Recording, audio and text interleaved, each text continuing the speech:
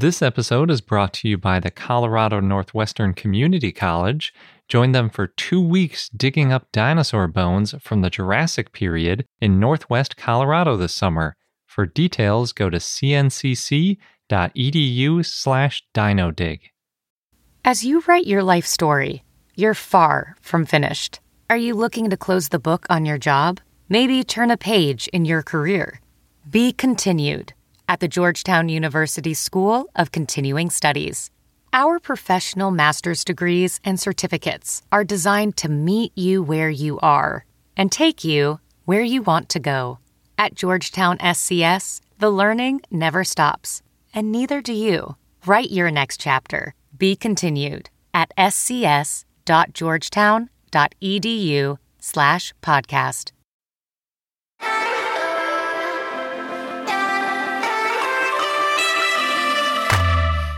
Hello and welcome to I Know Dino. I'm Garrett. And I'm Sabrina.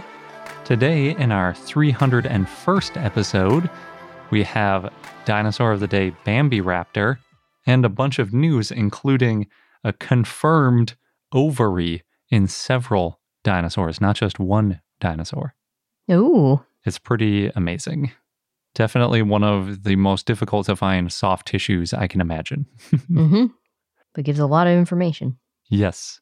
But before we get into all that, real quick, we want to thank some of our patrons. And this week, we'd like to thank Blue Gossamer, Jackson Crawford, Bilal, Richard, Stego Sophie, Kelly, Ayrton and Everett, Chris, Greg, and Mellow Stego.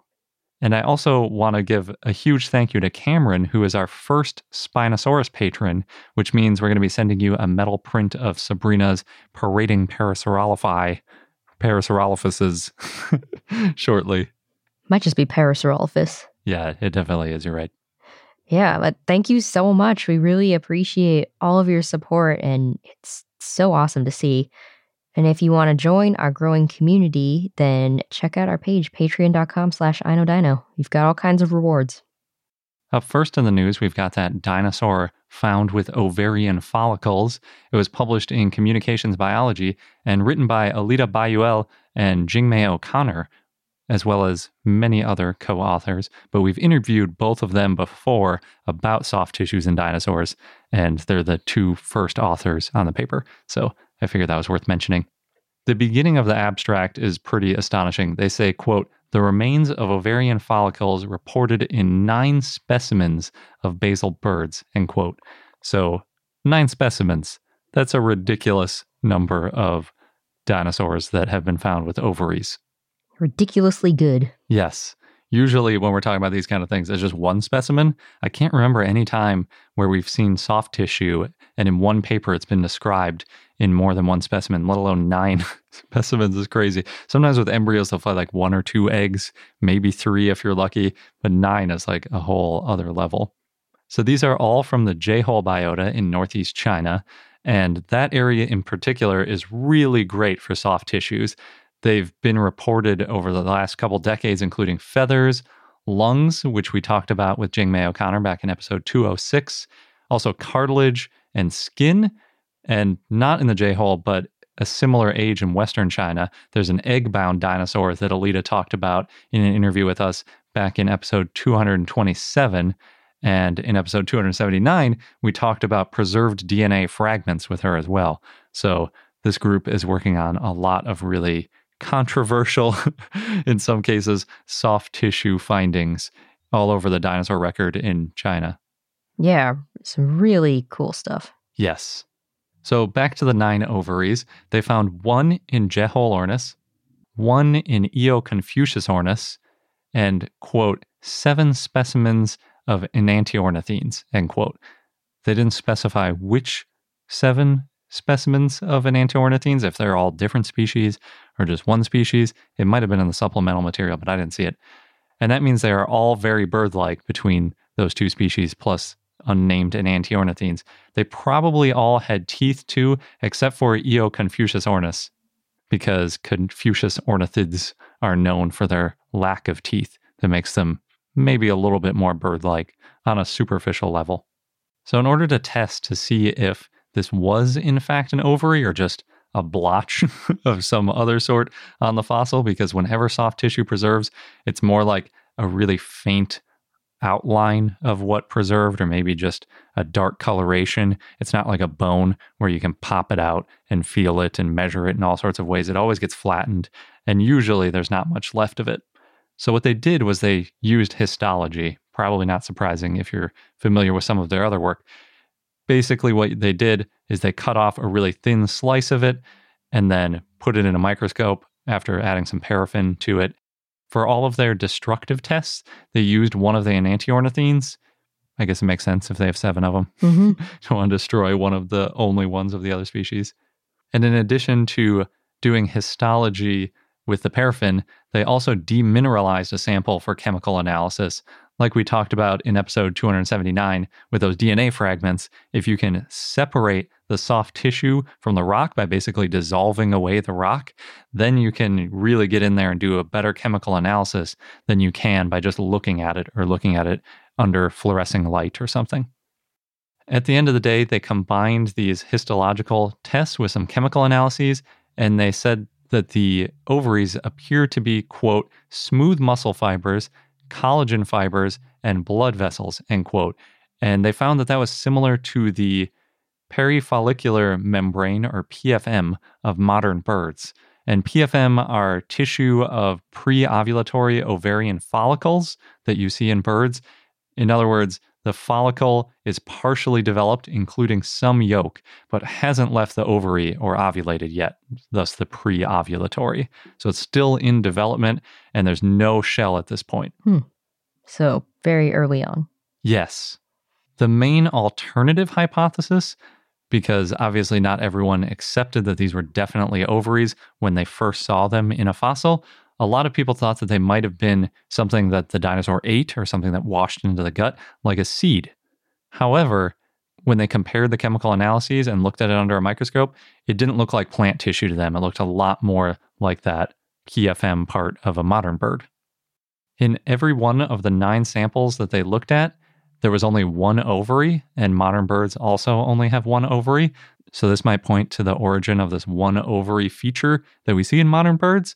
And since the J-hole biota is about 120 to 130 million years old, this shared trait may date all the way back to that point in history. So going back to when dinosaurs went extinct, non-avian dinosaurs, that's only getting you half of the way back to this point in time. Wow. Yeah, so they might have had this 1 ovary feature way, way, way back in the early Cretaceous. Well, it keeps them lighter. It does. So that's really the main benefit that we think birds and dinosaurs got from this feature. And they think, since these are also some of the very first flying ancestors to modern birds, that it might have really been one of the first features that they evolved, this lighter weight from only having the 1 ovary. Another really cool and interesting thing about these follicles is that they're all about the same size relative to their body size. In other words, there aren't larger ones and smaller ones within the ovaries. And modern birds have multiple follicles as well when they're growing eggs, but they tend to be at different sizes, and they say that's linked to the higher metabolism and frequent laying that modern birds do. So they propose there was no, quote, follicular hierarchy, end quote, in Jet-hole-ornis and enantiornithines, which might indicate a lower metabolism in those dinosaur birds. However, Eo confucius-ornis may have had a bit of that follicular hierarchy, and that might show that Confucius ornithiforms had a higher metabolism, which I guess has been proposed previously. I'm not really up on the whole Confucius ornithiform metabolism discussion, but yeah, if we can find this in other fossilized dinosaur birds, we might be able to see like when their metabolism changed, as well as when they reduced down to 1 ovary. Super cool study, as always, for these soft tissue findings. And I'm sure there's going to be more interpretations that we can get out of this and learn as the other 8 get studied in more depth. Yeah, definitely a lot of new and exciting information that'll be coming out. In other news, thanks to Keith who shared this one with us, so in Scotland on the Isle of Egg, Dr. Elsa Pancaroli found the first dinosaur bone from Scotland that's not from the Isle of Skye. And it happened one day she was running to catch up with her team. They were out looking for marine reptiles and fish fossils, which were the only fossils previously found on that island. And she kind of stumbled upon it and realized, hey, this looks different. And it turned out to be a stegosaur bone from the Middle Jurassic. Wow. Yeah, so now the fossil's in the collections of the National Museum of Scotland in Edinburgh. That's really cool. I'm surprised that they hadn't found any dinosaur fossils outside of the island of Skye in Scotland before. I didn't realize that. Same, although when I think back to what we've talked about, it's always the Isle of Skye. It is. Yeah. I think we talked about some stegosaur tracks on the Isle of Skye at one point, which is nice that now they found a bone. Maybe they can start to piece together what kind of stegosaur it was. Yeah. We've got a quick fun excavation story. So David Schmidt and a team excavated a large Triceratops skull in the South Dakota Badlands over 2 months this summer in June and July. And thanks to Paul for sharing this one with us. So the Triceratops skull, I believe, is nicknamed Shady. So a local rancher had found the horn, a long cylindrical bone, in March of 2019 and then reported it because it was on public land along the boundary of the Grand River National Grassland, so he wasn't allowed to collect it. Schmidt and his team arrived shortly after for their annual digging trip, so very fortuitous, and eventually they got the green light to collect the fossils after it was confirmed that, yes, this was found within the park's boundaries. So the skull's about 7 feet long. It weighs over 3,000 pounds. I couldn't find how much of the skeleton is around, but the team has collected a lot of bones, and now they're working on preparing their finds. Well, if it's only 7 feet long, it's not big enough to settle the Torosaurus being an adult Triceratops debate, because that's still firmly within the Triceratops could be a juvenile Torosaurus. I remember John Scannella describing it as the size of a car. That 7 feet is too small to be a car. Yeah, small car. That's like a smart car. They exist. I guess. In Taton Hill, England, people can visit the National Forest Adventure Farm, which is holding a dino summer event on its 40 acres, and that includes a 9-acre maze. So there you can pet a T-Rex, go on a raptor run, and that's where you go to the middle of the maze, which is made out of maize. And you're handed a velociraptor egg. So then a velociraptor enters the maze trying to get her eggs back. The fact that it's a velociraptor in a corn maze reminds me a lot of Jurassic Park, with that scene where they're in the tall grass that looks kind of like tall corn. Oh, yeah. Or it was in The Lost World, actually, not in the original Jurassic Park, where they're all running through the fields, and then they show it from above, and there's velociraptors running after them. Oh, yeah, and you see the tails. Converging. Yeah. I wonder if that's what they were inspired by. Or by Jurassic World 3, when they stole the eggs from Velociraptor. Oh, true, yeah. Maybe all of the above. There's other activities. You can feed animals like cows, goats, and alpacas. There's sheep races and cart racing. Of course, to keep people safe, passes are split between morning and afternoon slots. And the event is open every day until September 1st. I've never heard of sheep races before, but I feel like every rural area that has livestock races them periodically. I've seen pig races. So. Yeah. Yeah, why not? The Velociraptor maze sounds fun. Yeah, the Velociraptor entering the maze. It must be somebody in a costume or something. Oh, it is, yeah. Could be really scary if you go around a corner in a maze and there's a Velociraptor right in your face. Yes, could see that. Even if it is just a costume. In other news, Dino, the Apatosaurus building at 5299 Commercial Way in Spring Hill, Florida, is now officially listed in the National Register of Historic Places. And we talked before about it going through the process. So now it is through the process. Yeah, the one it's like a Apatosaurus building in air quotes. It's more like a covering above a building. Right, but it's in that shape. Yeah. There's also a story of a mom who decorated her son's bedroom with a large sauropod painting on the wall, and she did it by outlining the sauropod shape on the wall in pencil, and then she covered that outline with duct tape, and then painted the inside of the dinosaur with these geometric shapes that were also outlined by the tape. And each shape had its own color, so it looks really pretty. That does sound cool.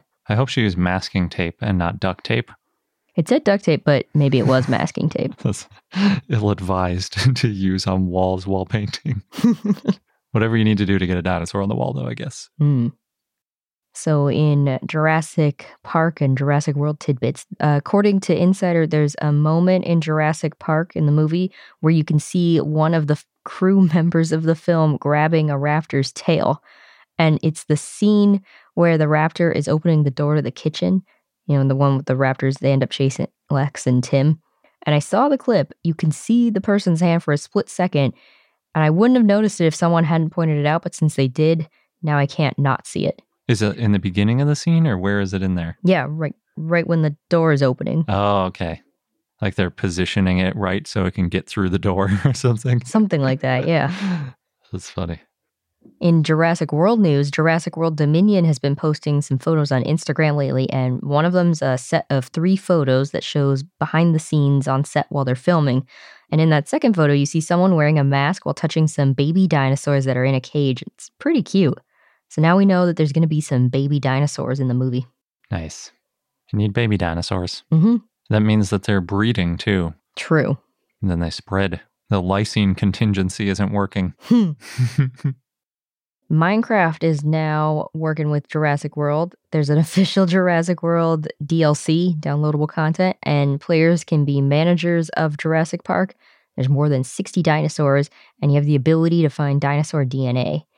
Based on the trailer, it looks like they have a lot of features and characters from Jurassic Park as well. I think there's Lex and Tim, for example. That's cool. Yeah, Spino Breaker posted it on our Discord, and I said I was tempted to switch our Ark server to a Minecraft server, because as a reminder, we have an Ark server for all of our patrons through the Steam version of Ark. So if you are a patron, you can play Ark with us. But after hearing a little bit more about it, I'm not as excited, because Tarkia Tamer described it as Jurassic Park if nothing went wrong, which just, I mean, I guess it's cool. You've got dinosaurs in a park, but it seems like that would get old pretty quickly. Right. Apparently, there are also some glitches. Maybe if the glitches are just right and they start attacking you, that would make it exciting again. Mm. But it's probably more like dinosaurs falling through the Minecraft world or something. And last, we've got another quick item about Google Chrome's hidden dinosaur game. This comes up as a news item so often. So there's now a modded version called Dino Swords that gives the T-Rex weapons to use against the cacti and pterodactyls. And in some of the images that I've seen, the T-Rex is riding a tank. Wow. Holding a baseball bat, holding a pill. I guess it poisons the pterodactyl. Anyway, it also is shown holding a bow and arrow and a lot more. Apparently, some of the items will damage your T-Rex. Maybe it's the one where the T-Rex is smoking a cigarette. I don't know exactly which ones. This one where it's smoking? Yeah. I didn't realize there was health. I thought it was just like all or nothing. It's a real extensive addition to the game. Definitely. Well, it adds a lot more layers to it. Pretty soon it's going to be like full Mario, where you jump up and you can hit a mushroom and grow into a bigger T-Rex. Maybe evolve into something. Into something smaller that flies. Yeah, like a pigeon. You survived the extinction. This episode's brought to you by the Colorado Northwestern Community College, where you can become a part of the scientific process. As a participant, you can go on a real-life dinosaur dig, and you'll be helping to advance science and our understanding of the ancient world. What's really cool is that the fossilized bones that are being excavated, they're public, and they're going to be displayed and preserved for future generations to study and admire. Yeah, we've mentioned how that's a really important part of the scientific process, not just getting them out and describing them once, but keeping them and preserving them so that future questions and future scientists can take a look at those bones to answer new questions and validate results. And the site is special and also near and dear to me because it's in the Morrison Formation, known for the sauropods, of course, of the Jurassic time. And it represents one of the best bone beds ever found in the Saltwash member. Yeah, the current interpretation is that the site was the result of a Brachiosaurus sort of jamming up a river and then other carcasses piling up behind it. Oh, no. And that's how we got a bunch of different types of dinosaurs all fossilizing together. So, oh no, but also, yay. Good for us as scientists. And dinosaur enthusiasts. Yes. So there are 2 scheduled digs if you want to get involved with getting these bones out of the ground. You can go from July 6th to July 20th or from July 22nd to August 5th. Head over to cncc.edu/dinodig. You'll get all of the details. Just make sure that you register online by May 31st. And again, that is cncc.edu/dinodig, DINODIG. Across America, BP supports more than 275,000 jobs to keep energy flowing. Jobs like updating turbines at one of our Indiana wind farms and producing more oil and gas with fewer operational emissions in the Gulf of Mexico. It's and, not or. See what doing both means for energy nationwide at bp.com/investing in America. And now onto our dinosaur of the day, Bambiraptor, which was a request from Frodo Swaggins via our Discord and Patreon, so thanks. Bambiraptor was a dromaeosaurid theropod that lived in the late Cretaceous in what is now Montana in the US, in the Two Medicine Formation. It was very bird-like. It had a narrow snout, and it had a wishbone that looked similar to modern birds. It also had long arms and a long, stiff tail. The tail may have curved upwards, but it could just look like that based on how the fossils were preserved. Bambiraptor had long hind limbs, so it was probably a fast runner, and it had sickle-shaped claws. It may have had feathers. No feathers have been found with the fossils, but close relatives of Bambiraptor have been found with feathers. Proportionally, Bambiraptor was similar to Archaeopteryx. The type species is Bambiraptor feinbergi. The holotype is nicknamed Bambi, and it was nicknamed by Wes Linster, the 14-year-old boy who discovered the dinosaur. He found the skeleton in 1993 when looking for dinosaurs with his parents near Glacier National Park in Montana. So the genus name is actually because of the specimen's nickname, Bambi. And the genus name means Bambi Caesar or Bambi thief. Oh no, it went from being Bambi to being Bambi's murderer. I guess so. The species name is in honor of Michael and Anne Feinberg, who purchased the fossils and then lent them to the Graves Museum of Natural History in Florida. Bambiraptor was described and named by David Burnham and others in 2000, and the skeleton's about 95% complete. Wow, that's really good. Yes, well, so because the skeleton was so complete, it's been called the Rosetta Stone of Raptors, and John Ostrom called it a jewel. The right side of the skeleton is damaged, but the rest is in good condition, though there's no end of the tail. Bambiraptor was first thought to be a juvenile Saurornitholestes, and then later thought to be a new velociraptor species, Velociraptor feinbergi. Bambiraptor does help show the link between non-avian dinosaurs and birds. The holotype's probably a juvenile. It's less than 3 feet or 1 meter long, and it weighed about 4.4 pounds or 2 kilograms. Just a little guy. Yeah. I guess like Bambi. Yeah, and the skull was small too, only 5 inches or 13 centimeters long. There are also referred specimens that include 2 adults that were found near the holotype and an upper jawbone. But only the juvenile specimen's been described. Gregory Paul estimated Bambiraptor adults to be 4.3 feet or 1.3 meters long and weigh 11 pounds or 5 kilograms. So even as an adult, it was smaller than a velociraptor. That is a little guy. Mm-hmm. The holotype for Bambiraptor had a large brain for its body, but that could be because it was a juvenile. It had a larger ratio of brain to body. Or it could also mean it was more intelligent than other dromaeosaurs. There's hypotheses that include that it lived in trees or it hunted more agile prey like lizards and mammals. It probably did eat small mammals and reptiles. Bambiraptor may have been able to reach its mouth with its hands, so it could have put food into its mouth with its hands. It actually had opposable fingers. Phil Center found that Bambiraptor could hold prey in both of its arms and then bring its food to its mouth, and also touch the tips of its first and third fingers together. Wow. They used fossils and casts of Deinonychus and Bambiraptor forelimb bones to test this. So, again, Bambiraptor may have been able to grab its prey, kill it with its claws, and then feed itself. Well, put the food into its mouth with its hands. Oh, and it may have also used its sickle claws on its second toes to kill prey. As you'd expect for a dromaeosaurid. Mm-hmm. Center, however, found that Bambiraptor wouldn't have been able to dig. If Bambiraptor had feathers, its feathers may have gotten in the way of the hands, though Center said that he thought the hands may have extended beyond the feathers, if there were feathers. The description of Bambiraptor in 2000 said that the holotype may have been male, based on its chevrons being similar to those in male crocodilians, but it's not clear. It's not like seeing ovaries or... Yeah. The holotype of Bambiraptor was found with hadrosaurs, probably Maiasaura, as well as at least 3 tyrannosaurid specimens. And our fun fact of the day goes back to dinosaur ovaries, because they are amazing. So I mentioned earlier that birds only have 1 ovary, and it's always the left one. The right one is still technically there, but it's tiny and undeveloped. However, in some birds, the right ovary is still present.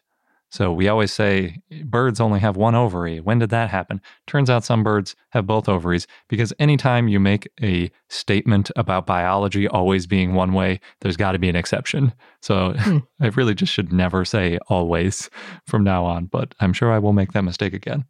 As a fun, quick aside, platypuses also only have one functioning ovary, and it is also the left ovary.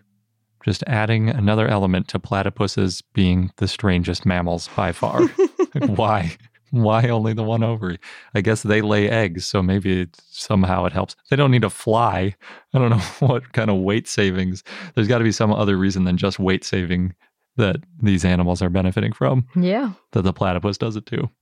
If you're wondering which birds do have two ovaries, for a long time, people apparently have known that kiwis have two ovaries that function. It's weird because kiwis have the largest eggs proportional to their body size of any animal. We talked about that before. If you look at an x-ray of a kiwi bird, when it's got an egg inside it, it's like half of its body is egg. It's so huge, the eggs these things lay. Other than kiwis, the other birds that have two ovaries all fly, which is strange. I kind of thought after seeing kiwis, oh, okay, they're land dwelling. They don't need the weight savings, even though platypus clearly lost an ovary for some reason. But maybe, it'd be like an ostrich or a moa or something.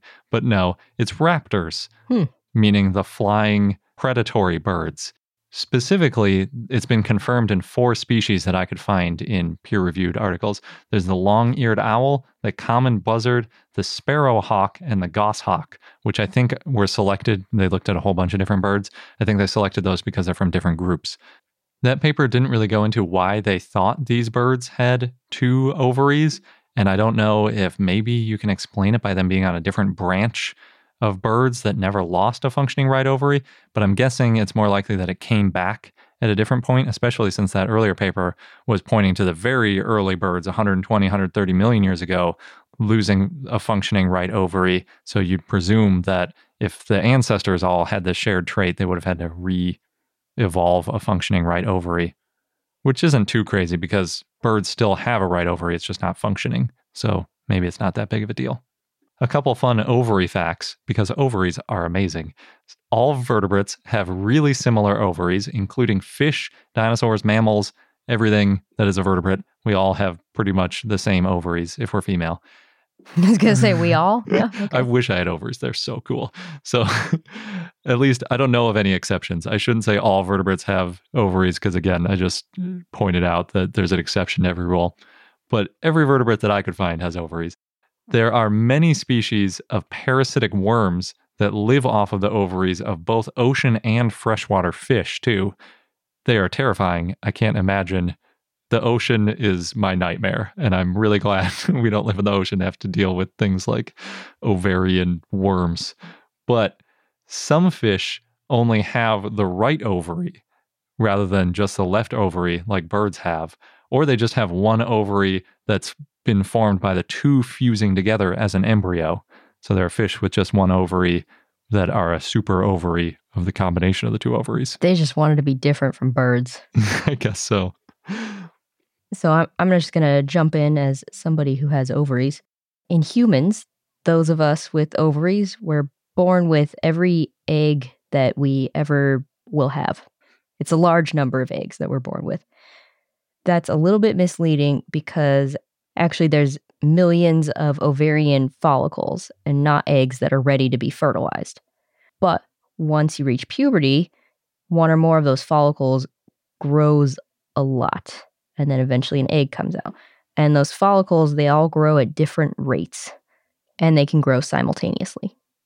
Yeah, so it's basically the same in birds, except that the egg ends up growing so large while in the ovary that it actually distorts the shape of the ovary. You can see it like bulging out of the side of the ovary. You can see it a little bit in human ovaries as well in the very last stage where it's getting to the largest size, but it's just kind of a small bump compared to this big old crazy thing that you get on birds. And if you've ever seen a picture of a bird ovary, it is crazy because it's covered in all these yolks, basically, in different sizes and stages of development. And then eventually, once it makes its way farther down and it's ejected from the ovary, it'll start to calcify and turn into what looks a lot more like an egg you'd be familiar with. It's kind of fun because we've understood bird and dinosaur ovulation way longer than we've understood human ovulation. There were all these crazy theories about where humans came from. Most of them derived from something similar to a homunculus, which was the idea that there were these little tiny, fully formed humans, probably sperm, and then they went into the female and then developed. So it didn't involve eggs at all, because obviously they couldn't see what was going on in ovaries, whereas in dinosaurs and birds, it's really obvious with all these yolks and everything all over the place. There's also the dinosaur bird theory that the stork brought the baby. That's true. They've long been a symbol of fertility since we actually understood how their reproductive cycle worked, unlike our own. Just think it's kind of fun that we knew how dinosaur ovulation worked before we even knew what dinosaurs were, and we didn't even know how our own reproductive system really worked. So going back to human eggs, in humans, older eggs can be less viable. So nowadays you can get them frozen. And some people are starting to freeze their follicles, which is a piece of the ovary. And oftentimes that happens when people are getting medical treatments that could damage the ovaries. So, for example, chemotherapy. Yeah, you might not have time to do the whole take the right drugs to make a bunch of eggs and then freeze those eggs separately so they can much more quickly freeze a section of the ovary. And then they can reattach it later and it'll start reproducing eggs again. Or even crazier is you can put it in a mouse and it'll produce follicles. What? Yeah, so you can modify a mouse so it doesn't have the immunobodies to reject human tissue, and then you can stick part of a human ovary onto the mouse ovary, I assume, and then it'll produce the human eggs, and I think you can take them out that way. When I hear crazy things like this, I think of Hitchhiker's Guide to the Galaxy and how the mice are secretly running experiments by being experimented on. Yeah, like they secretly all along wanted to give birth to mouse-human hybrids or something. Yeah. What I think of when I hear it is this is one step closer for me being able to grow a fetus inside me, because that sounds amazing and I'm really envious of everyone who can do that, because what cooler science thing is there to do than to create a creature inside you? But then I think of that Arnold Schwarzenegger movie, and who knows what happens. Yeah, the getting it out part is tricky, and but it's still cool. I'm really hopeful about where the science goes. Even though from birth, human ovaries, at least, have every egg that they will ever need throughout their lifetime, the male side of that equation does not work nearly as cleanly, because we need so much more sperm throughout our lives that it would be really impractical to have all of that until it needs to be used. And similarly, apparently some animals require too many eggs for it to be practical for them to be born with a lifetime supply. Yeah, so they generate new follicles throughout their life. And apparently this includes fish and amphibians, but I couldn't find specific examples of which ones, because I was curious just how many eggs are these animals producing, that millions is not enough. Well, if you think about fish can produce hundreds or maybe even thousands of eggs at once. Yeah, I think you're right that there's like some kind of fish that lays a whole bunch of eggs and then the male sprays a bunch of sperm out and they kind of meet in like the ocean water. Mm-hmm. And some of them survive, and that's the strategy. So I suppose they would need to produce a lot of eggs. Yeah. That sounds familiar, but I don't know that much about fish. Yeah. But that's just an example of, you tend to think ovaries have all the eggs you ever need. But of course, there's an example in nature where, no, they're creating more eggs, just like producing extra sperm all the time. So to summarize, ovaries are amazing. Not surprisingly, they've been conserved through hundreds of millions of years of evolution, and they're very similar in us and dinosaurs and fish and just about everything else with a spinal cord. Guess that means they work pretty well. Yeah. And that wraps up this episode of I Know Dino. Thanks for listening. Don't forget to subscribe in your favorite podcast app so you don't miss out on any new episodes. And please join our growing community, patreon.com/IKnowDino. Thanks again, and until next time.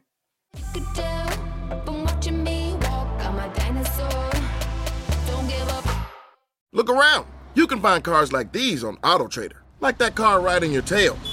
Or if you're tailgating right now, all those cars doubling as kitchens and living rooms are on AutoTrader too. Are you working out and listening to this ad at the same time? Well, multitasking pro, cars like the ones in the gym parking lot are for sale on AutoTrader.